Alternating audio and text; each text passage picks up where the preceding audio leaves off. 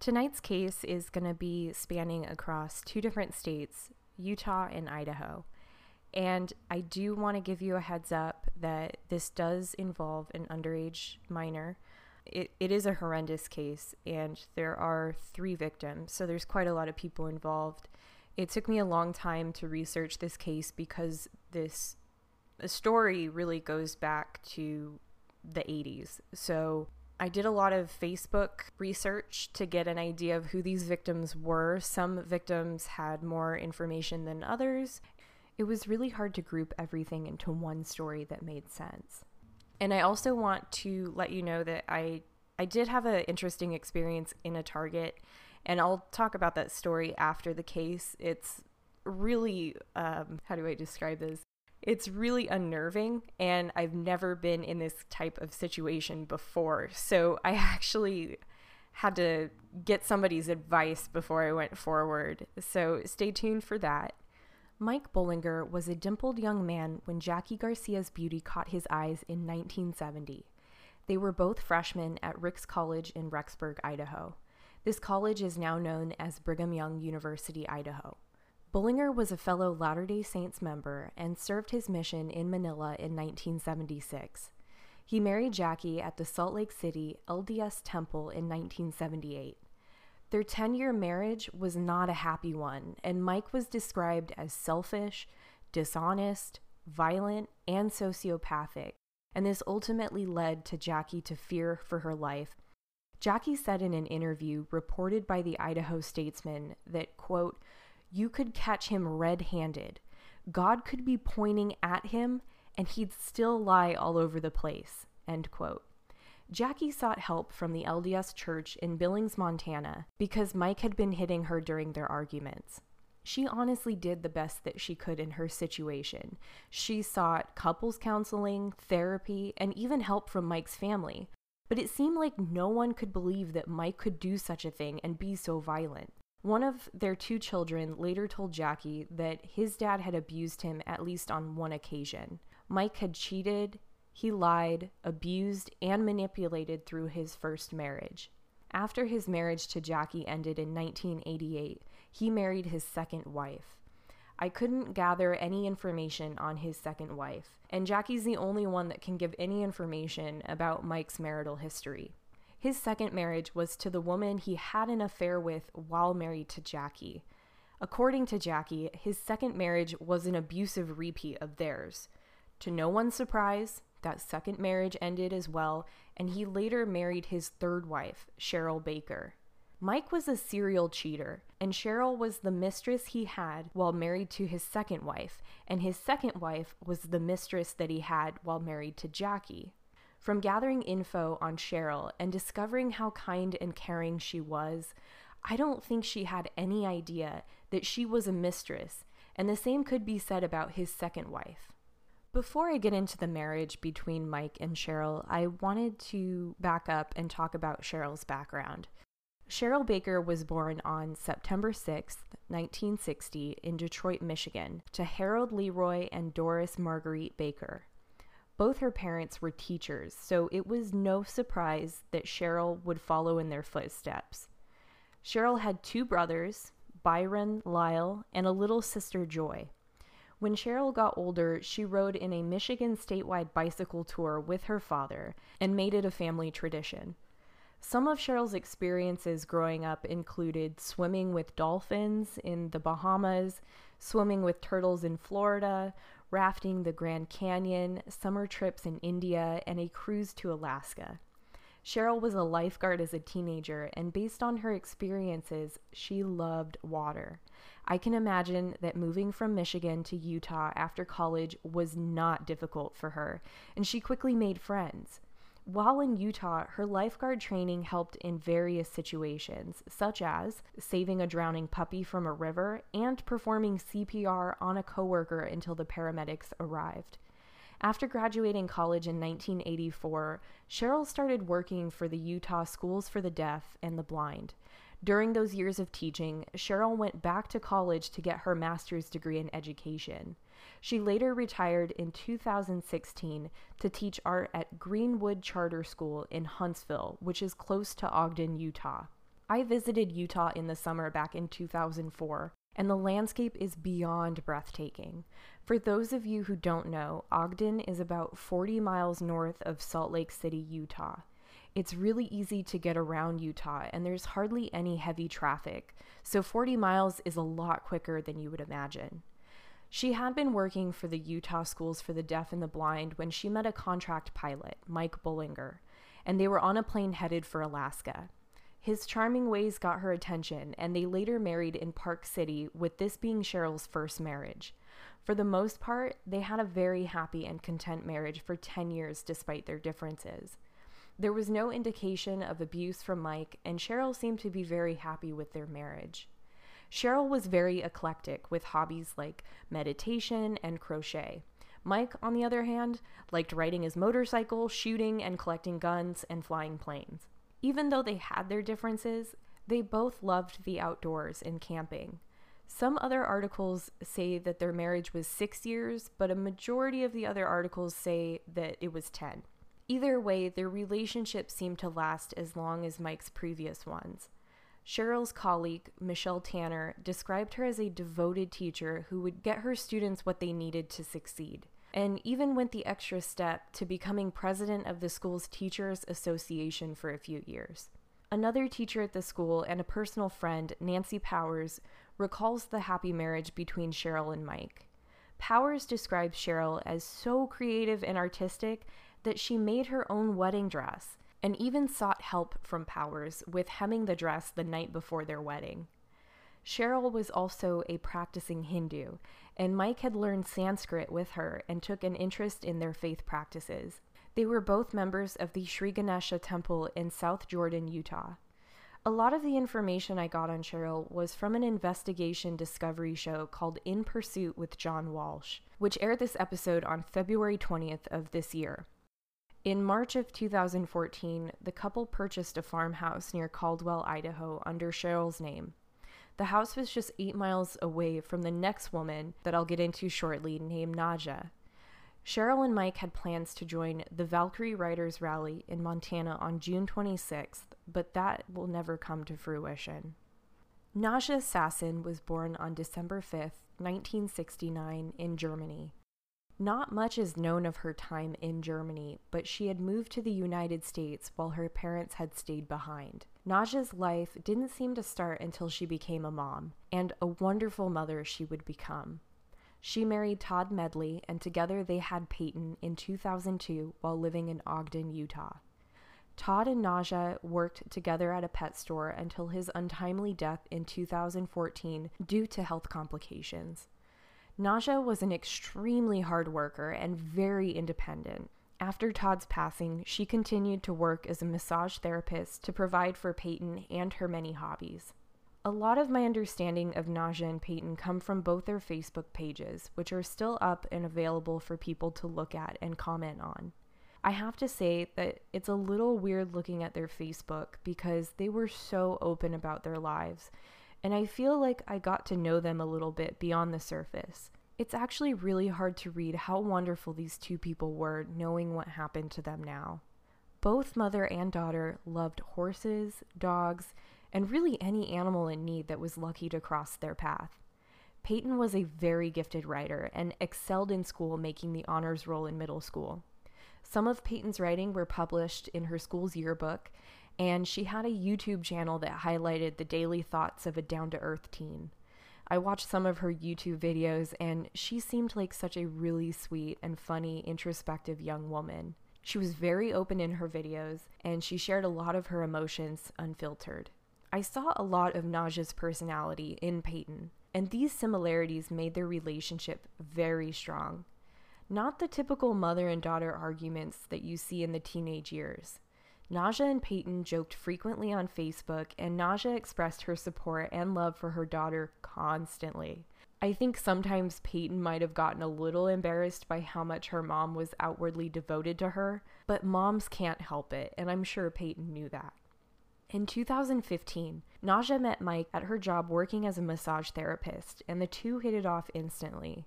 Mike's stability and charismatic personality drew Naja to start a relationship with him, not knowing that he was currently married. Mike told Naja that he had been divorced for 10 years and that he's a Mormon from Montana. I find their connection interesting because Naja was an outspoken atheist, so there must have been enough good things about Mike for her to overlook these differences. And I have a feeling that Mike also told Naja that he was a Mormon and not Hindu because she probably would have found that really interesting and would have wanted to attend temple with him. Mike wasn't a stupid guy, and he had gotten away with cheating in the past, so I think that what he told people was very thought out and meticulous. It wasn't long before Peyton was brought into the picture as a daughter figure for Mike, and the two went on various trips documented on Naja's and Peyton's Facebook. These activities included hiking, rodeos, concerts, sports games, etc. To friends and family, the three were happy, and Mike spoiled Naja and Peyton lovingly. There are some videos on Facebook of Peyton and Mike. They were having fun, they were out hiking, and it just seems like, looking at these videos, you would have no idea that Mike was a monster. There are no articles that definitely state why Cheryl decided to drive to the Idaho house around June 8th unannounced, but it's possible that she assumed something weird was going on, and maybe Mike's behavior led her to believe that he wasn't being entirely honest with her. The theory is that Cheryl went to the property and was met by Naja and Peyton. There were no disturbance calls by the neighbors on that day, so it may be possible that the two women could have had a civil conversation and trying to sort things out. I can only imagine that Naja and Cheryl were both equally shocked, since neither of them knew about the other. And maybe Peyton was able to convince Cheryl that Mike had been lying to everyone. No one knows if Mike was at home at the time Cheryl dropped by, or if he came home to them all demanding answers from him. Whatever happened, Mike was caught, and something set him off to do something unforgivable. Peyton's friend Sydney Call was one of the first people to know something wasn't right when Peyton had failed to respond to her text on June 6th, 2017. The way that I see Peyton, she was very active on social media, and I assume that her being, a young teenager, she probably texted a lot. And for her to not text her friend back after so many days was probably alarming, and that's what set the bells off. And Naja was also planning to drive to Ogden, Utah on June 9th because she was going to pick up her horses and then move them to the farmhouse property in Idaho, but she never showed up to do that. It was actually Sydney's mom who was the one that called the police for a welfare check on 216 South Sid Road on June 19th, 2017. When officers arrived on the scene, they were met with a foul odor outside, which only got stronger as they moved closer to the shed. When they opened the door to the shed, they found 3 bodies covered with a blue tarp. The officers also noted that 3 dogs were found murdered and that these dogs were likely Naja's and Peyton's dogs that they had rescued. I'm not sure if the dogs were in the house or in the shed, but the dogs did have gunshot wounds. I don't understand what the purpose was for the dogs to die. Maybe they got aggressive with Mike, or maybe they were making too much noise. Surprisingly, there were no calls to the police about noise, no gunshots, or that anyone saw anything unusual. I find this weird because although it was a farmhouse, they still had neighbors all around them. So I'm going to assume that gunshots are very common in the area, and maybe to hear gunshots could mean that people are just target shooting. Mike liked guns, so maybe his neighbors knew he did this and didn't see it as out of the ordinary for his house during the daytime. Also, the Google Maps photos of the house, which were taken in October 2016, showed the front yard completely overgrown with walnut trees. It's so overgrown that you can't even see the house from the street. It doesn't even look like there's even a house on the property. So there is a lot of privacy that would allow Mike to get away with transporting bodies or having blood outside and not having it being seen by neighbors. The 3 victims were Cheryl, 56, Naja, 48, and Peyton, 14. 14. Each victim had an execution-style gunshot wound to the head, and officials estimated that the victims had been dead for more than a week when they were found. The responding officers to the scene described that the decomposition was so bad that the bodies were unrecognizable and that sex or race couldn't be determined at the time they were found. Police also could not find Mike anywhere, and so the search was called to find if he was also a victim or a suspect. I had some fact issues with this particular case because the timeline varies from one article to the next. I decided to piece together the timeline of events, and I think I was able to get it as accurately as possible. On June 10th, Mike had breakfast in Nampa, Idaho. Then he drove his truck to Utah to pick up the Ford Focus that was being serviced by a mechanic, and he left his truck in Utah after picking up the Focus.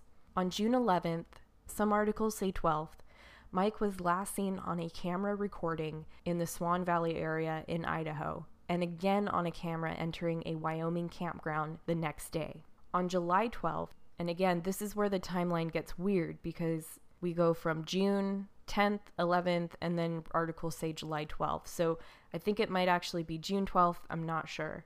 Mike's Ford Focus was found abandoned in the Bridge-Teton National Forest in a remote Wyoming campground. Canyon County Sheriff Kieran Donahue said in an interview with CBS 2 News that he is 99% convinced that Mike Bollinger is deceased. He continued to say that the case is 100% solved. Not everyone agrees with this theory, however, that Mike is dead, and the idea of suicide is implausible to those who knew him. An interview done by the Idaho Statesman talked with a few people who knew Mike.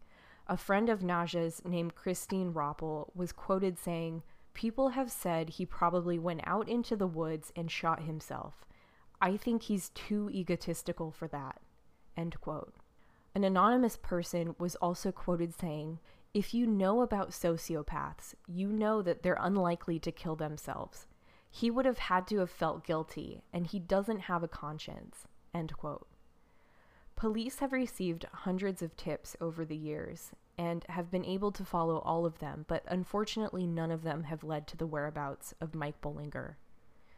Police received a tip on June 28th that he may have been spotted driving on Interstate 15 southbound near Salt Lake City, and another tip thought that they had spotted him near Pocatello. Police followed up with these tips but could not find a trail that led to a conclusive whereabouts. In July and August, many memorial events were held for Cheryl by the school that she worked at. Greenwood Elementary held a vigil and planted a maple tree in her honor on June 13th. The Utah School for the Deaf held a memorial service on August 10th. So many people were affected by the sudden death of these three amazing women, and their loved ones have a hard time healing from such a tragedy. Sidney Call was quoted saying, "When I lost Peyton, it wasn't just losing a best friend. It was losing part of my family, and it was losing part of myself. I can't get her voice out of my head." End quote. Nancy Powers was quoted saying, "Mike took my dear friend. You know I miss Cheryl. I can't call her. I can't see her at book club, and he took all of that away." End quote.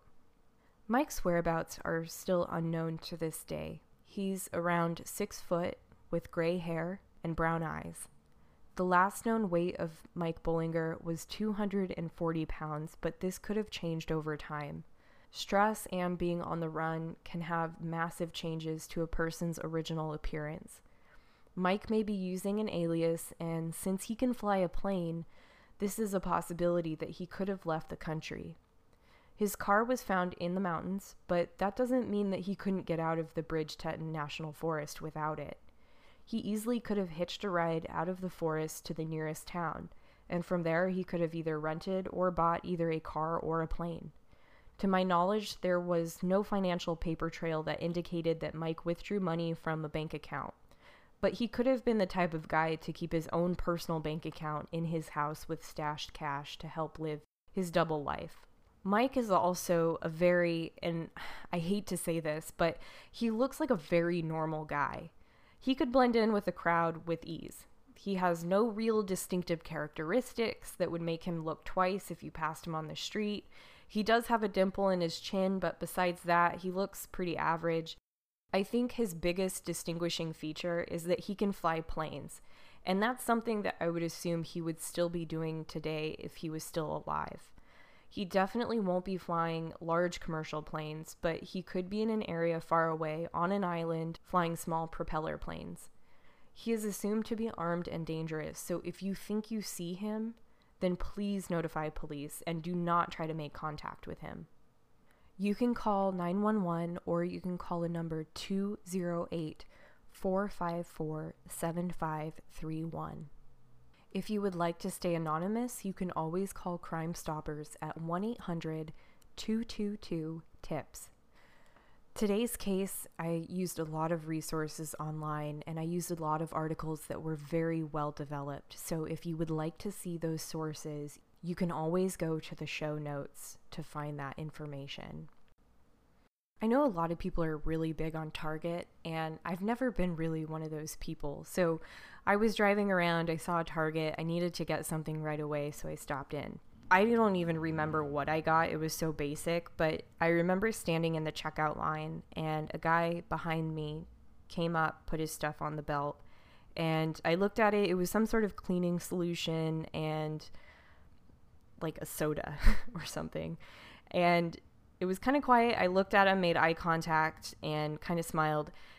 I noticed something really odd about this guy, though.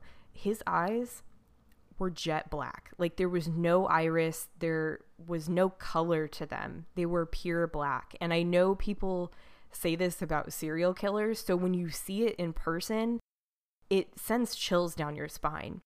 And so I got really freaked out. And so I just kind of took out my phone to kind of like not interact with this guy and make it look like I was doing something busy. But apparently that didn't work. And he felt like he needed to ask me a question. And he asked me, he said, I know this is going to sound really weird, but do you know how to clean up blood? And I was trying to keep my cool. And I said, no, I don't think so. You can always try, basic soap, and you could try some cleaning solution. And I wanted to get more information from him. So I asked him, I said, well, what kind of material is the blood on? Is it on clothing? Is it on the floor? He said, no, it's in my car on the seat. I said, oh, okay. Is it a lot of blood? And he goes, yeah, it's a lot. I'm freaking out. I'm trying not to show that I'm freaking out, but I just wanted to get myself out of that situation without him thinking that I'm tipped off or that I'm going to call the police on him. So I just casually try to end the conversation. I check out, and he's still kind of talking to me. And I was like, okay, I'm going to, try to keep the conversation going. Maybe it was really dumb of me, but he said it was on the seatbelt, it was on the chair, and it was in the passenger side. And he even told me like the make and model of his car, which I find very interesting, that he just felt like he needed to tell me this information. And so I walked out of the Target, and I tried to walk out there as quickly as I could because I was trying to get to a safe place where I could lock my car. I actually moved my car because I didn't want him coming out and seeing me in my car. So I quickly moved it to the other side of the parking lot. And I texted my sister, and she's really into true crime as well. And I asked her, I said, this is what happened. I don't know what to do. Should I even call the police? Because I'm trying to think, is this guy messing with me? But I remembered those black eyes, and he just seemed to be really off. And I remembered being in that moment and just taking everything in, noting his hair color, what shirt he was wearing, what pants he was wearing, how tall he was, how much he weighed, what line we were in. I even memorized like what checkout line we were in and the time. So my sister texted me back, and she just said in all caps, call the police. So I called 911, and I did report it, and I told them, this is what happened. I'm not sure if this is really something that's really important to you guys, but this is the interaction I had with this guy, and he just seemed really off. And so I had already gone into a different store in the complex by that time because I was just really freaked out being in the parking lot, and I wanted to be in a place where there were cameras and other people around. I go out of the store and there's police everywhere. They are scouring the parking lot trying to find this car. And being that this guy was so open with me, I had the make and model and the color of the car, so they knew exactly what to look for. I think unfortunately he had left by that point because he was checking out by the time that I was leaving the store, and he could have easily gotten in his car and drove away. So being that I'm not really a Target person, this definitely makes me someone that doesn't want to go to Target anymore. And I just want to let you guys know that if you're in a situation like this where somebody's really creeping you out, and ladies, I know this happens a lot to us, just try to get to a safe space. Try to not be so weird in that situation. I know it's really hard to do something like stay calm, but when people are like that, if they sense that you think they're weird, that might set them off. So just try to get to a safe space and try to get away from that person as safely as you can, and do call 911. I know in a situation like that, I had asked my sister, but I think I should have just called right away. I shouldn't have waited because they could have probably found this guy.